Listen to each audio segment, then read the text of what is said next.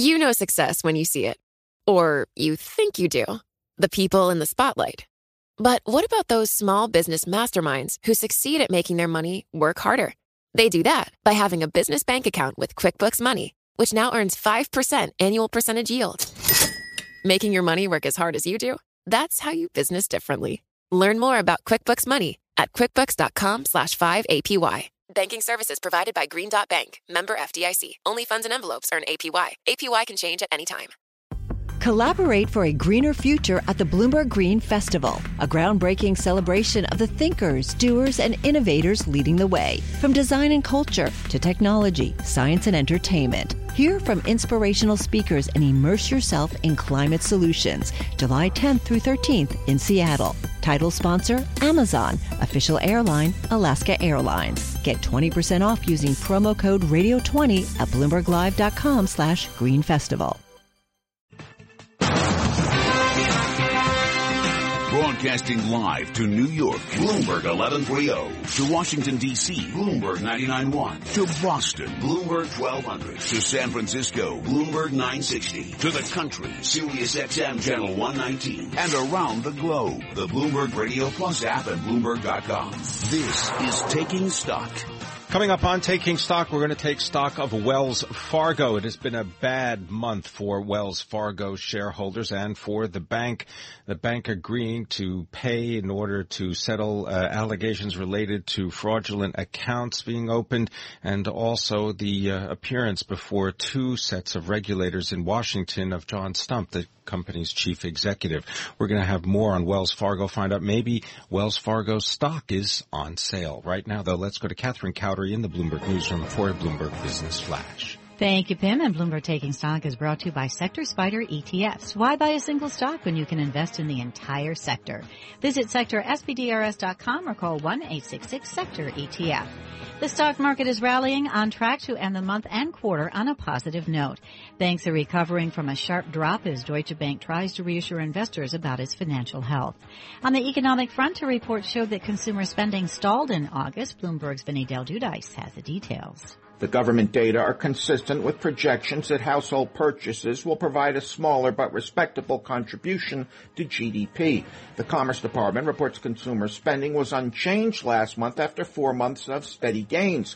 Adjusted for inflation, spending dropped for the first time since January. Income growth also slowed, rising 0.2%.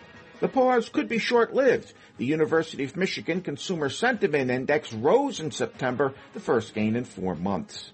At the Bloomberg First Word Desk, I'm Vinny Del Giudice, Bloomberg Radio. We check the markets every 15 minutes throughout the trading day on Bloomberg Radio. Dow Industrial Average is up 209 points, 1.1%, trading at 18,352. S&P 500 up 23 points, 1.1% to 2174. The Nasdaq is higher by 54 points, a gain of 1%. It's trading at 53.23. West Texas Intermediate crude oil up 27 cents a barrel, 0.6% to 48.10. Spot gold down $5.40 the ounce to 13.2060. 10-year Treasury down 10.30 seconds with a yield of 1.59%. Among today's top business stories, IBM wants to use artificial intelligence technology to automate parts of the finance industry's regulatory compliance effort. And now let's get an update of some of the other stories we're following on Bloomberg Radio today. Thank you, Catherine. From the Bloomberg Newsroom, I'm Jill Schneider. This news update is brought to you by the Jeep Grand Cherokee, the most awarded SUV ever. The Grand Cherokee continues to raise the bar with its luxurious interior and legendary 4x4 capability. Drive one at your local Jeep dealer today. Officials say the investigation into the deadly train crash at the Hoboken station could take at least 7 to 10 days. It was a tough ride to work for some commuters after yesterday's crash. This Hoboken commuter is worried about the future. I don't see that thing being fixed for months. The New Jersey Transit portion of the Hoboken station remained closed today. A museum to honor Navy SEALs is being planned in New York. Officials say the museum, which could open in 2018 in Sayville, will be named for Lieutenant Michael P. Murphy. The Medal of Honor recipient died along with 18 others in a gun battle in Afghanistan in June 2005. A mistake during Monday night's presidential debate gave one Virginia woman a big headache. Bloomberg's Michael Barr explains. Thank goodness this woman has unlimited data on her smartphone. A Virginia woman says she received more than 13,000 text messages and 600 calls after C-SPAN accidentally put her number on TV during the presidential debate. C-SPAN put Trip Diaz's number on TV, asking viewers to call and text comments on the candidates' debate, the most watched presidential debate in history. C-SPAN spokesman Howard Mortman says they got it wrong and have apologized to the Stafford woman. Michael Barr, Bloomberg Radio. Global news 24 hours a day, powered by more than 2,600 journalists and analysts in more than 120 countries. I'm Jill Schneider. This is Bloomberg. Catherine? Thank you. And now let's get a quick update of the benchmarks. Dow Industrial Average up 209 points at 18,353.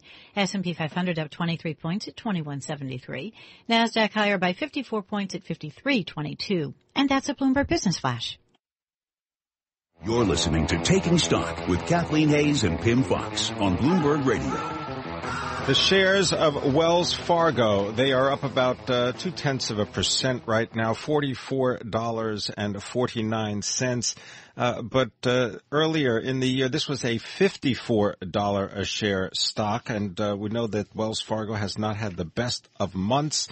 The chief executive, John Stumpf, appearing before two sets of regulators in Washington this week to speak about allegations and efforts on the part of investigators to learn more about accounts that were opened for people that, for all intents and purposes, did not exist. Here to tell us more, Peter Anderson. He is Chief Investment Officer at Fiduciary Trust Company. Peter, always a pleasure. Thanks for joining me. You're welcome.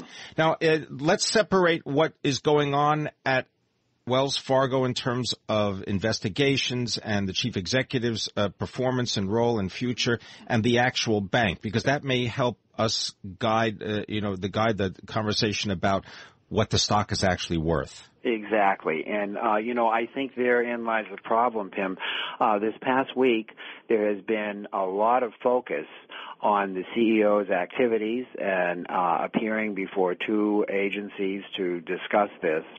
And while we don't want to understate the damage of the scandal, I think a lot of focus has been lost on the value of the stock and going forward what the plans will be to recover investor confidence. And we're waiting, a lot of investors are waiting on the sidelines, kind of in a holding pattern to get a sense of what the board of directors, for instance, what they're thinking and what they might possibly propose as a solution. There has been, they've been silent on the issue so far. And you're a shareholder. Yes, we are. We're a long-term shareholder, and we have a lot of confidence and faith in the company.